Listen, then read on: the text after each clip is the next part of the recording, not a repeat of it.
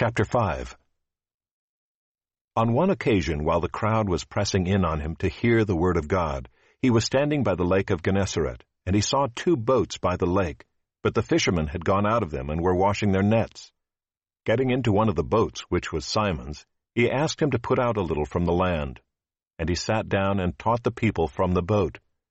And when he had finished speaking, he said to Simon, "Put out into the deep and let down your nets for a catch." And Simon answered, "Master, we toiled all night and took nothing. But at your word I will let down the nets." And when they had done this, they enclosed a large number of fish, and their nets were breaking. They signaled to their partners in the other boat to come and help them, and they came and filled both the boats, so that they began to sink. But when Simon Peter saw it, he fell down at Jesus' knees, saying, "Depart from me, for I am a sinful man, O Lord."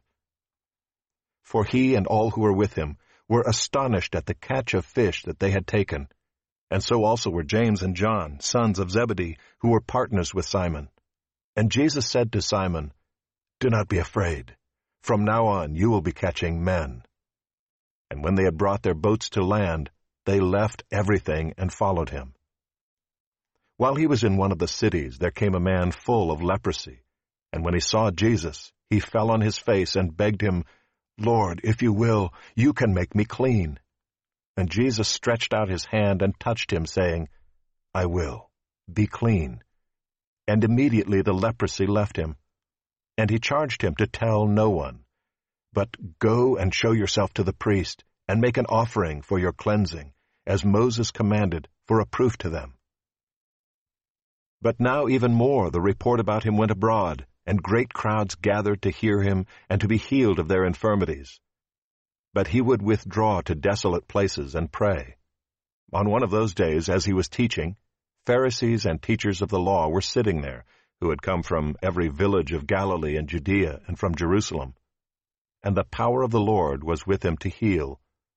And behold, some men were bringing on a bed a man who was paralyzed, and they were seeking to bring him in and lay him before Jesus. But finding no way to bring him in because of the crowd, they went up on the roof and let him down with his bed through the tiles into the midst before Jesus. And when he saw their faith, he said, "Man, your sins are forgiven you." And the scribes and the Pharisees began to question, saying, "Who is this who speaks blasphemies? Who can forgive sins but God alone?" When Jesus perceived their thoughts, he answered them, "Why do you question in your hearts? Which is easier, to say, 'Your sins are forgiven you,' or to say, 'Rise and walk'? But that you may know that the Son of Man has authority on earth to forgive sins," he said to the man who was paralyzed, "I say to you, rise, pick up your bed and go home." And immediately he rose up before them and picked up what he had been lying on and went home, glorifying God. And amazement seized them all, and they glorified God and were filled with awe, saying, "We have seen extraordinary things today." After this he went out and saw a tax collector named Levi, sitting at the tax booth. And he said to him, "Follow me." And leaving everything, he rose and followed him. And Levi made a great feast in his house, and there was a large company of tax collectors and others reclining at table with them.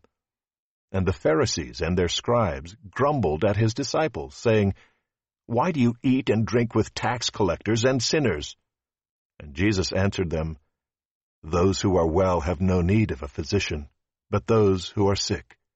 I have not come to call the righteous, but sinners to repentance."